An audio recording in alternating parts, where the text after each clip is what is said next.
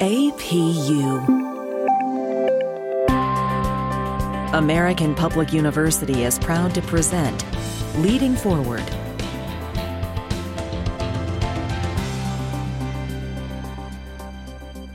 Welcome to our podcast today. I'm your host, Marie Gould Harper.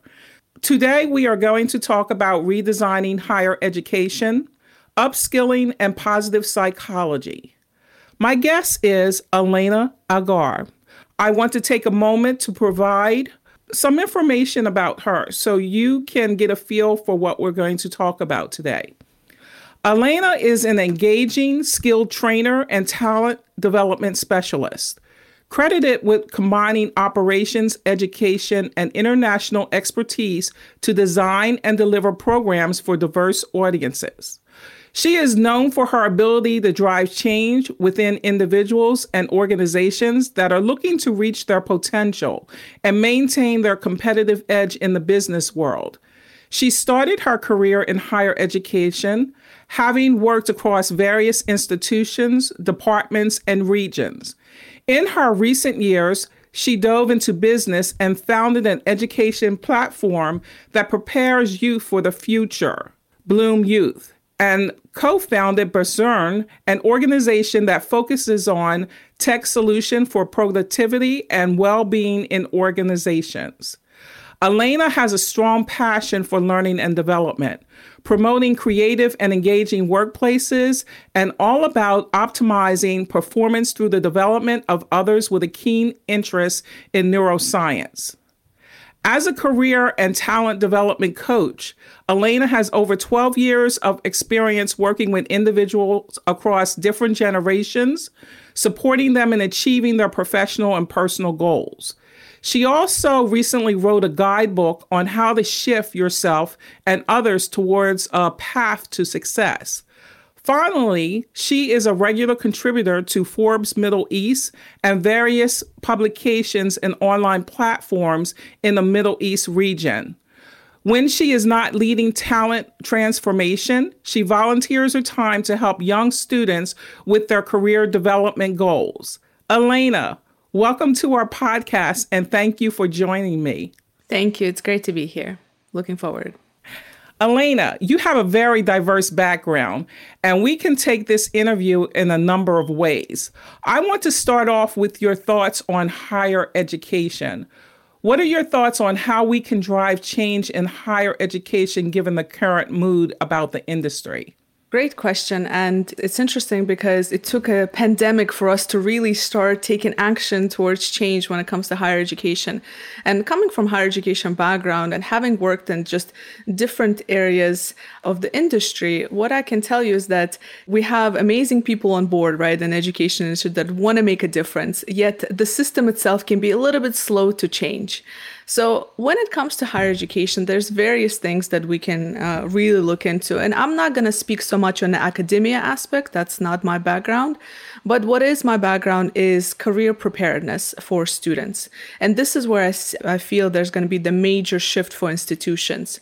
And what I mean by that is that typically right now, if we look at career development in higher ed, there's one counselor per 300 to 400 students, right? And so this one counselor, career counselor, is supposed to provide this amazing career support, and it's just not feasible.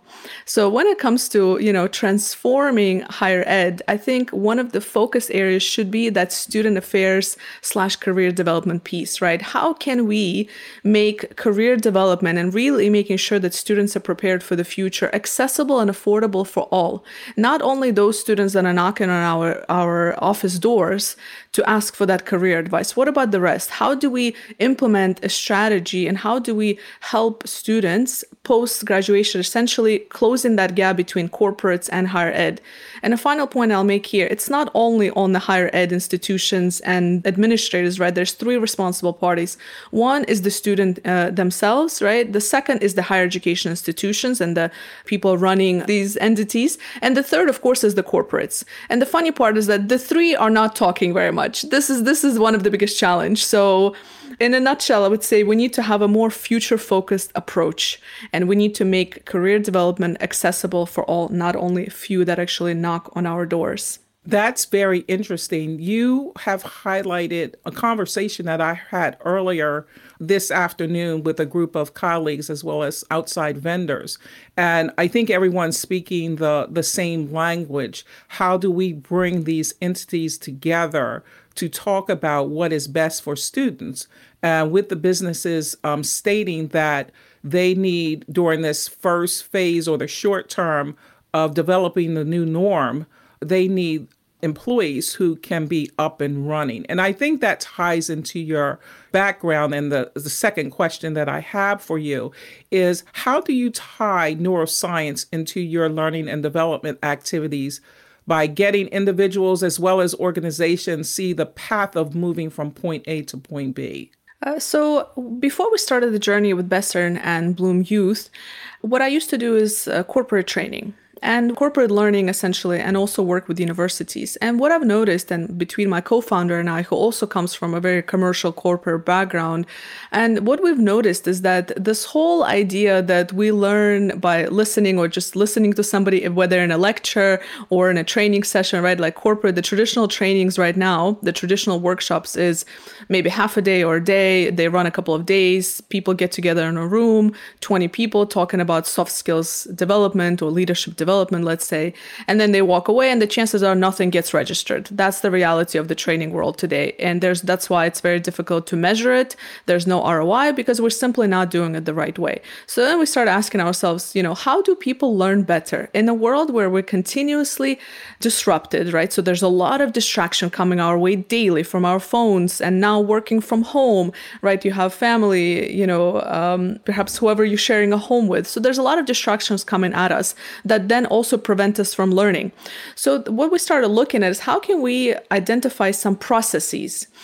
This is where behavior change, positive psychology, and neuroscience play a part. So based on a lot of our research about habit creation of routines, we found that, in fact, our brain doesn't learn when it has mass input. What that means, basically, is that we're not going to retain information. We need to continuously change up the way we learn, right? So if you're sitting in a classroom or a corporate office for hours at a time trying to learn a particular topic, particularly if we're talking about career development and soft skills, it simply doesn't register with our minds. Again, because we have so many distractions and so many challenges that we might be dealing with. So mental health is another part of it, which I'll mention. So we said, how can we create these processes? And what we learned is that by creating micro learnings and micro actions that people can do, this is how we learn. This is how learning sticks.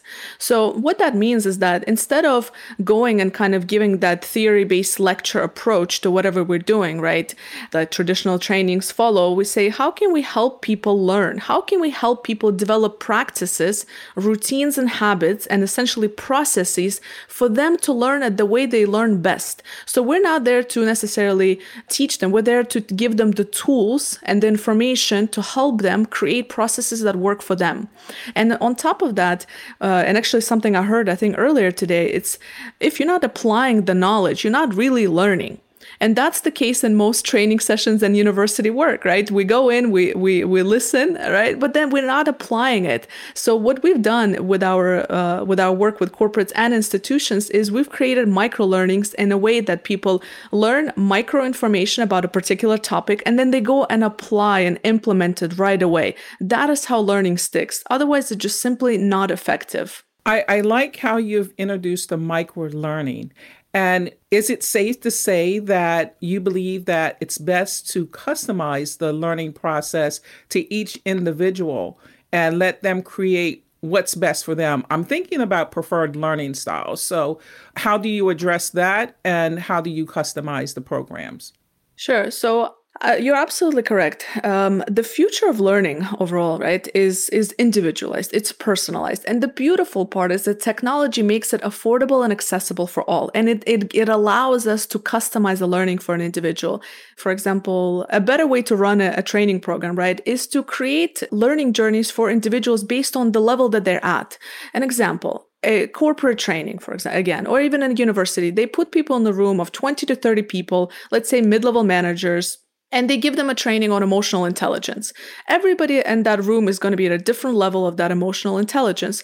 It's not feasible that everybody is going to walk away after a day training and they're going to all of a sudden have more information about emotional intelligence, because they all learn at a different level. A better approach would be to create learning journeys for them using tech. In our case, what we do is we have an app that we use. So we create learning journeys for individuals. And before they join on the journey, they take an assessment that identifies them exactly where they are in the process of learning about emotional intelligence, right? And then based on that, they're prompted what we call vitamins. So we call them vitamins for the mind, basically. They're prompted to take these vitamins daily, where they're a combination of micro learnings, short readings, video interactions, as well as access to different information and access to a coach, which is a really important aspect. Although the learning is individualized, at the end of the day, it cannot be just a traditional e-learning, right? The LMS, the learning management systems where, it's the Udemys and the Coursera's of this world, which are beautiful for some aspects. But what it's missing is that human support. And when we're talking about individualized learning, we're not only talking about the micro learnings that they learn on their own, but we'll also talk about how can they get support of a human being when they get stuck on a particular topic. Again, whether it relates to soft skills or career development or hard skills. So this is very important, is to have that support. That is what a lot of e-learning solutions are missing, is that live support. I'm happy to hear you add that part in, because I've always felt that there's been something missing, especially on the academic side. And I think it is that individualized human touch to assist people or individual learners when they get stuck. Because some of the complaints I've heard have been, especially from corporate learners, is that their organizations will get a package, quote unquote, but they neglect to tell them what they are supposed to do when they get stuck. So they continue to be in the loop. With that said, what are your thoughts on everything that you've said, especially as it relates to micro-learning? How can higher ed blend, integrate, or continue to collaborate with this type of model? Because I think it's very different for them. So what are your thoughts and suggestions on how we can get on that bandwagon?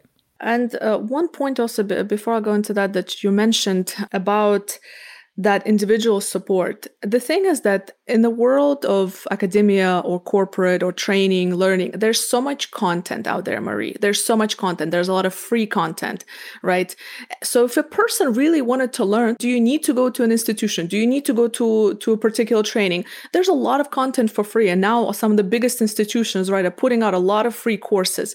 But what's missing again is that interaction and that individualist approach. And like you said, you can give somebody like, here's how to do this, but people will get stuck, right? So we don't know what we don't know. This is why that human interaction, whether it's coaching or mentoring, really is important. When it comes to higher ed, what we also need to really address, and I know we've been talking about this for years and we all understand the challenges, and now finally there are more and more organizations that are coming up with solutions. But for example, when it comes to individualized learning, I am still mind-boggled that business administration is still one of the most popular majors out there, when it in fact does not prepare us for business or admin or the future of work.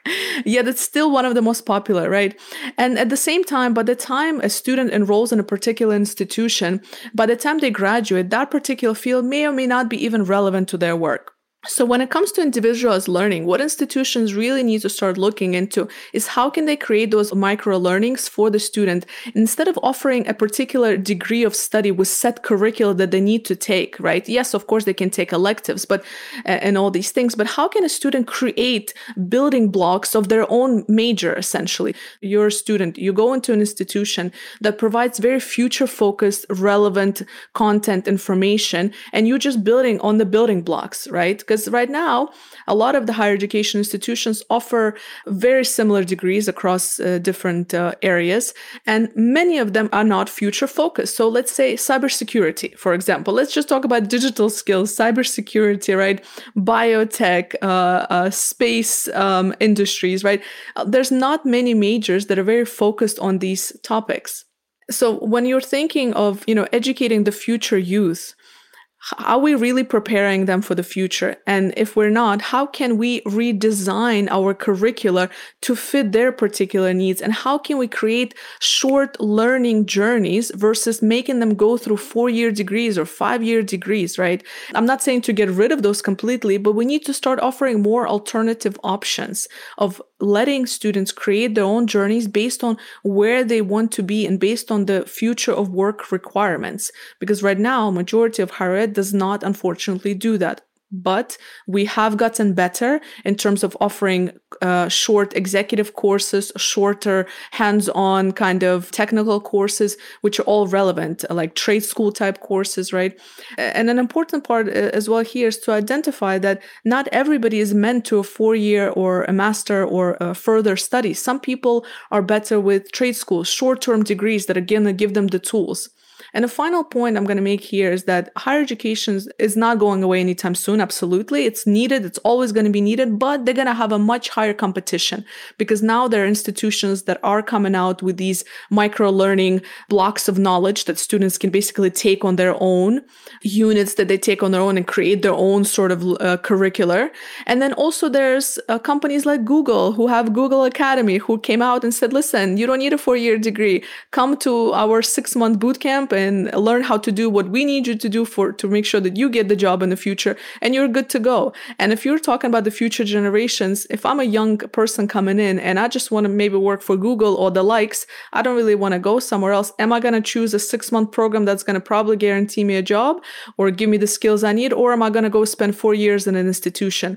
This is the question, and this is the challenges that higher education is going to have to deal with. Another final point is that, especially with everything that has happened with COVID and just the change of the way we work, there's a lot of talk about the questioning of the value of higher education, right? And again, I don't think we need to completely get rid of it. Absolutely not. I think education is there and it's there for a reason. But what I'm saying is that the career development aspect needs to be much more stronger because, again, now universities are going to compete against other providers that will actually almost guarantee jobs versus higher education institutions that are not closing that gap between university study and corporates. Well, I liked the direction you were going, and you actually challenged me because some of the questions that you posed are a lot of the concerns that I have had from the corporate sector. And I can't say that those types of questions just started with the pandemic. It's basically been the questions that I received over probably the last 20 years since I've been on the higher ed side.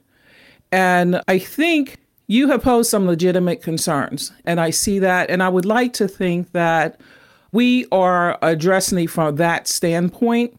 And I think the pandemic has forced some institutions that have fought the shift that they really have to deal with it. I like the fact that you mentioned competition outside of higher education, because I think that's a real threat too. What I'm seeing is a lot of technology companies, and we know technology can move fast, especially if you have the expertise in that area. But I do agree that this is an opportunity for higher ed to rethink the strategy, our purpose. And if it's educating individuals, and as you've mentioned, customize the process. I'm happy to report that some of the things that you mentioned, we are exploring those areas in an effort to rebrand who we are. For example, one of my future shows, I hope to have Dr. Callie Morrison on, and she has been charged to develop some of those micro-credentials that you mentioned. We're calling some of them nanocerts. But we recognize that in order to assist any type of organization, it doesn't have to be corporate, and especially in what they're calling the interim economy, which is the short term, as far as how I define it, that we have to prepare students to be able to function in the next couple of years as we transition. And I agree with you. It is, what skills do they need now? How can we best upskill them to do the functions that we need them to do now? It is time for a break. Don't go away. We'll be right back. At American Public University, we believe that higher education can unlock higher purpose. So we offer 200 modern programs for those who want to make a difference. And we believe education must adapt to students' needs. That's why we've made it accessible through online classes and flexible with monthly program starts. American Public University, within reach, without limits. Learn more at americanpublicu.com. Welcome back. I am speaking today with Elena Agar, and we are discussing the topic of what's in the future of higher education as it relates to upskilling our employees. When we think of the traditional degrees, as we get our economy jumpstart again, we can think of long-term plans. And I like how you brought up individual customization. I think we've missed that. We do ask our students what would they like to major in, but we're assuming they know what they want to do. And I think it should be a collaboration between the student, the organization, and higher ed, and that we create those type of situations and maybe even start backwards. Like, what do we want the end result to be as we know it? Almost like a strategic plan. You come up with something that may span over 5 years, but you build in milestone points where you check to make sure that what you're doing, the plan you develop, still makes sense. And if it doesn't, how are you going to readjust it? Would you agree with that train of thought? You were spot on about the fact that students often don't necessarily, it's not that they don't know what they want to do. It's more they don't see all the different opportunities where they can apply what they know, what they like, to apply this in their future jobs. A lot of the graduates I speak with, they tend to go for the big names, the big companies, right? Because that's what's known, right? That's where the money is at, supposedly. But they don't always understand the kind of stressors that come to working with a consultancy, for example, right? The 12-hour days. And so this is where that conversation needs to take place, on one-on-one conversation. And because students, they might have some ideas, but the market is so global, it's so diversified. And now with everything, being fully remote, although we've been there for some time, but now there's so many opportunities to find a job that you like, to monetize, to diversify your income as well. The gig economy has been growing, and it's probably going to grow even more as a result of COVID, right? As corporates are looking to cut costs, maybe it's more cost efficient to hire freelancers, etc. So looking at what are the different things you can do, just expanding their search criteria when it comes to work, and also providing them with ability to be resourceful, Marie. Like, that's the biggest thing, is like, we teach from the moment the student is young, like, so from the moment we're kids, and as we go through high school and the K through 12, and then we go into universities, everybody's telling us what we need to do. And then we graduate, and we have all the tools that we need to be successful, but we don't, because what we've been learning is how to follow direction. We need to be enabled. We need to teach them how to be proactive about their career, how to take ownership, how to do what needs to be done. What I like to use with students that I work with is the startup methodology. So when you're building a startup, you're building a company, right? If one door doesn't open, you're going to try 100 other doors until somebody opens a door. So when we talk about our own career development, our education, we need to be resourceful and proactive, and looking at it as us as a startup. I'm a product. I need to launch myself into the job market. What do I need to know about myself to present myself in a specific way, right? A basic self-awareness, emotional intelligence aspect. What is my value proposition, my communication skills? What is my personal brand? And then understanding, where can I apply my skill set? And this is one of the things that also students miss, is they don't take advantage. Many do, but many I speak with don't take advantage of being able to intern, being able to jump from job to job just to experiment when they're younger. And that is because, again, we teach them how to kind of, it's like you finish your degree and then you need to get a job, but does it have to be this way? Can you go through different experiments, even starting as early as high school, before you even choose your major? How can you choose a major when you never even worked in the field?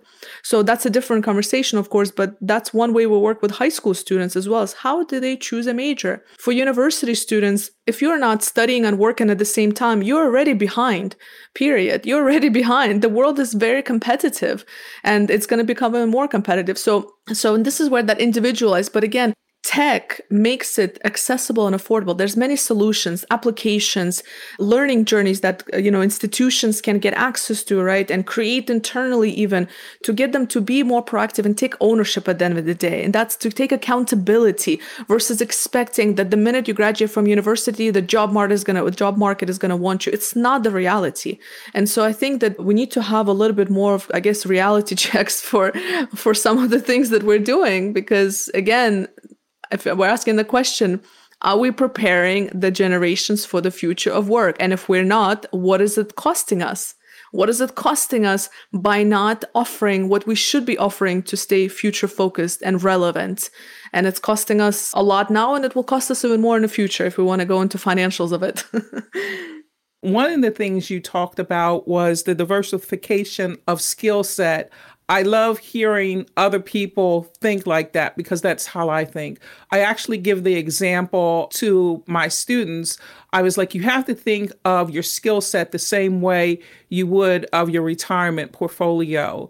Just as you would diversify the different types of stocks and bonds that you would have in your portfolio, that's how you have to think about your skill set. One of the things that frustrate me, especially in the United States, we will talk about your experience in the Middle East shortly, but how do we make that shift from being a culture that focuses on one particular job and get everyone to explore working on developing the skill set? For example, a lot of times when higher ed advertises their programs, they may say, this is the path you should take to become an engineer. Why are we focusing on the engineer? Why can't we focus on skill sets? So I've seen many corporations get into a position where they have hired for a specific job, but when something such as the pandemic comes up, you have employees who do not know how to shift to what is needed for the organization. Therefore, I think that's why some of the businesses are struggling, is because they've geared people so narrow to one particular area that when something that they did not expect comes up, they didn't know how to shift. What are your thoughts on that type of concept, or what could we do to even work from a cultural standpoint of getting people to think in diversity of skill set and way of doing business?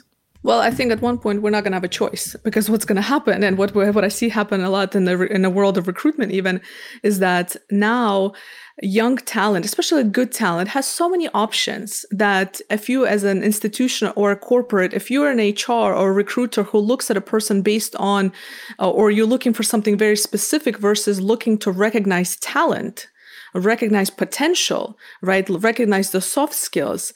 If you're just looking at very specific things, you're going to miss out on amazing talent. That's number one. As institutions, again, with so many options, you're going to lose on students and you're going to lose on retention. So there's two things to address here. One, from institution perspective of how do you manage that, and one from individual.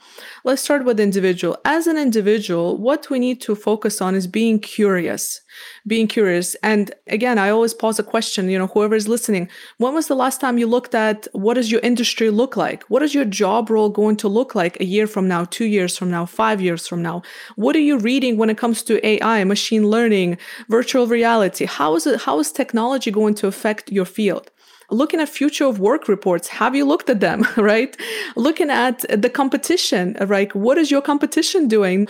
How are you proactive in your career development? That is the question. And what are potential threats? Of course, we cannot predict many threats, but it's like, looking at what are potential threats.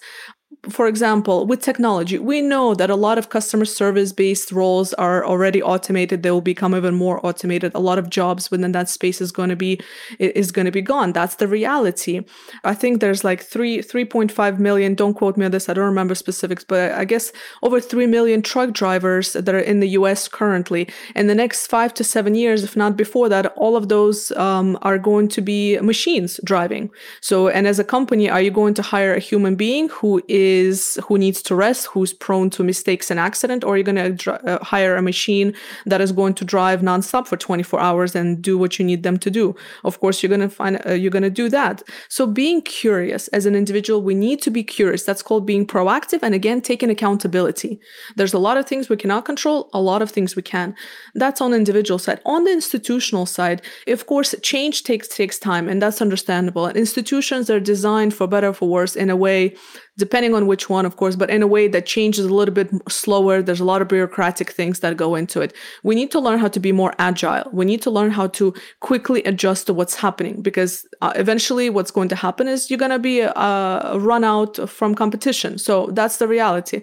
So what we need to look at is there's a couple of options. If if an institution is going to be offering those traditional 4-year degrees, etc., and again, some institutions do this, but if you're not already doing it, tying it in with some kind of apprenticeships, tying it in with experience that is absolutely a part of the curriculum. In many cases, it's not part of the curriculum. Let's say an engineering student, maybe they're working on particular projects throughout, maybe they are required to take an internship, but it needs to be embedded. Like every class that a student takes needs to be embedded with a company, right? Who can then give them that, so they study in the morning, they go in the evening, for example, or afternoons or whatever works, and they actually work in a company. Like back in the day, that's what we used to have, right? I think in the 60s, we used to have apprenticeships. We used to have hands-on learning.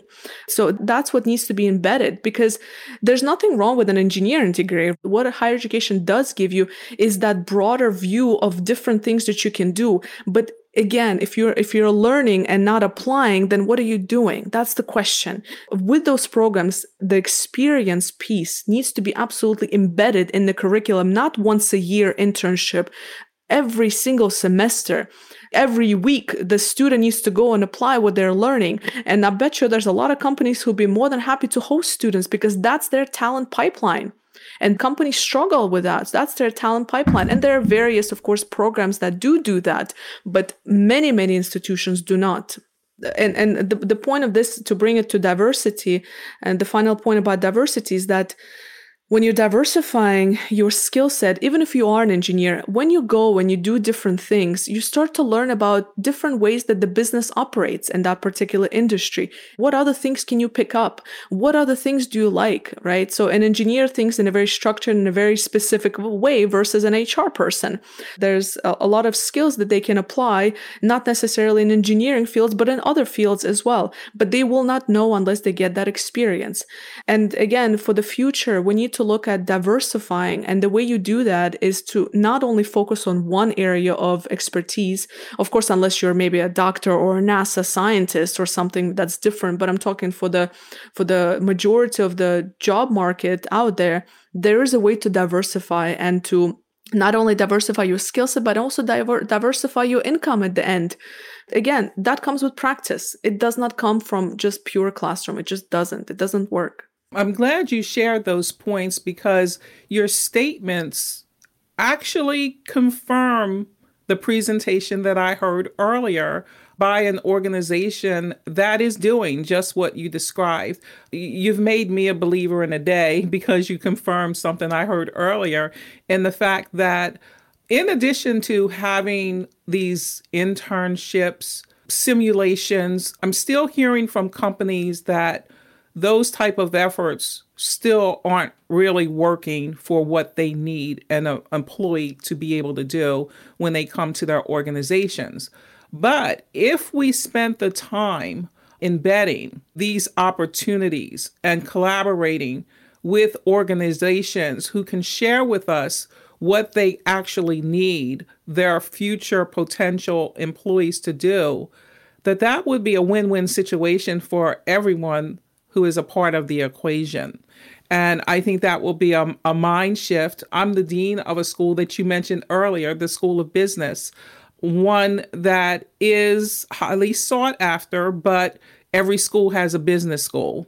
And what makes us different? And you are sharing some ideas that I'm assuming, and it sounds like that you have experienced in. You've done enough research in those areas and you see what is working. And it brings me to my last point. I'm thinking about what is occurring in the United States.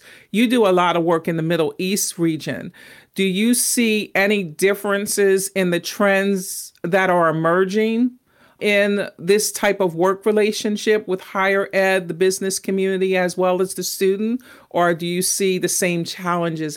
I've done some kind of business, whether within higher education or education space, in 13 different countries, at least at this stage. And every career development person at an institution, like career services person that I meet, many of the higher education folks that I meet in my work, it is the same challenges. It is the same challenges. So although in the Middle East and some of the institutions, it's the same challenges, but they're maybe a little bit quicker to adjust because they're a little bit new. So because they're new, they haven't had the years and years of history of doing things a certain way. There's not that bureaucratic process. So in the US, of course, I'm sure there's the same case in many institutions. I just cannot speak on those experiences. But in the Middle East, I see the turnaround with implementing and trying and having that agile methodology embedded in an institution is much more noticeable, at least in my experience. In the US, there are institutions that are doing amazing things that are very future focused. But if we're looking at traditional kind of institutions that are out there, still far behind. And the thing is that one of the biggest challenges when I talk to institutions about this and the leaders of education is that they always bring up the idea of human resource and budgets, right? Like, we don't have the human resources to do this and we don't have the capital to invest in this, etc. But again, with access to technology, with access to understanding how can we create these learnings and coaching and make it accessible and affordable for all, there are so many solutions out there. It's just about, again, being curious as a leader of an institution, really taking proactive approach to saying, how can we transform what we're doing? How can we enhance our student experience? How can we make sure we maintain our competitive edge?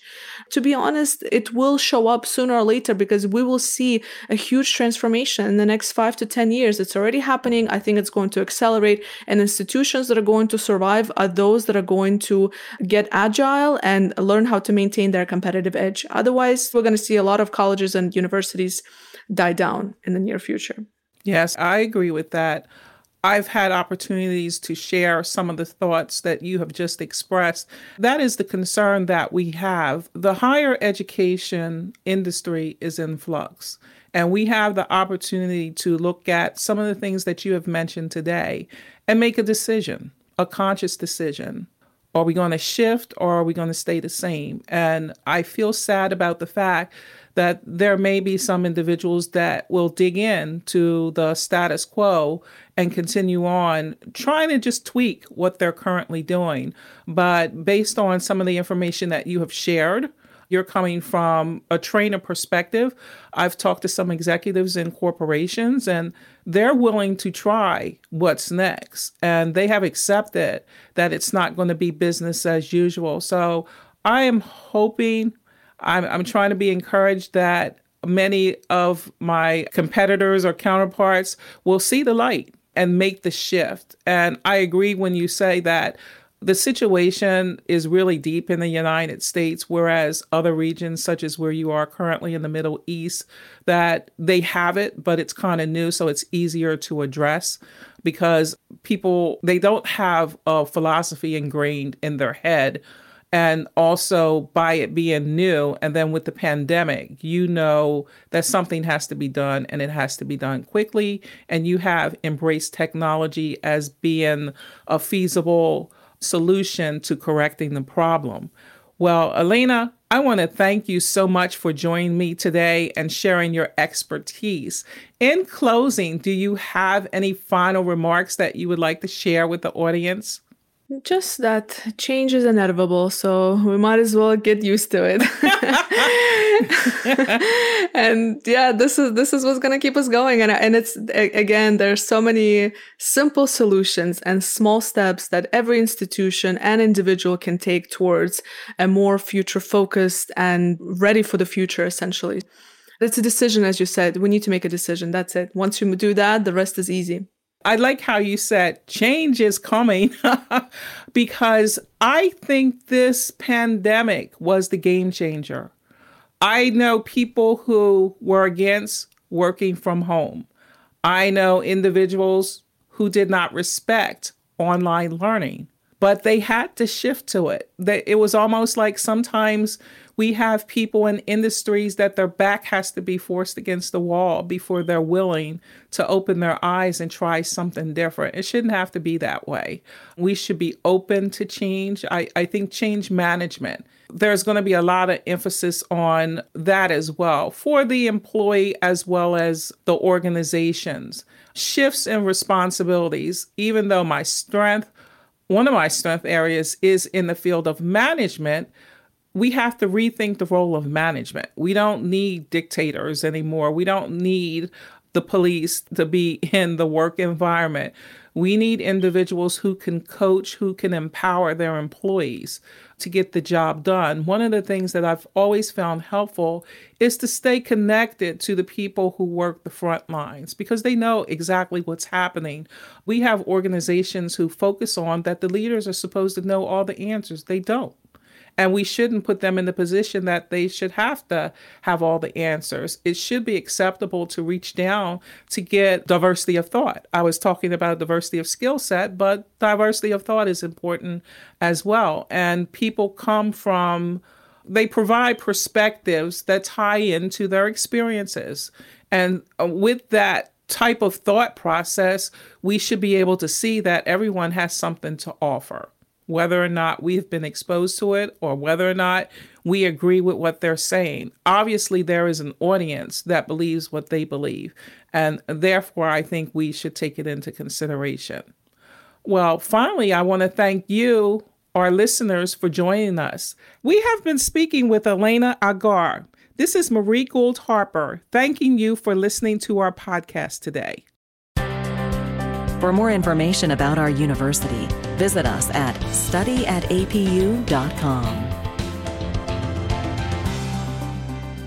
APU, American Public University.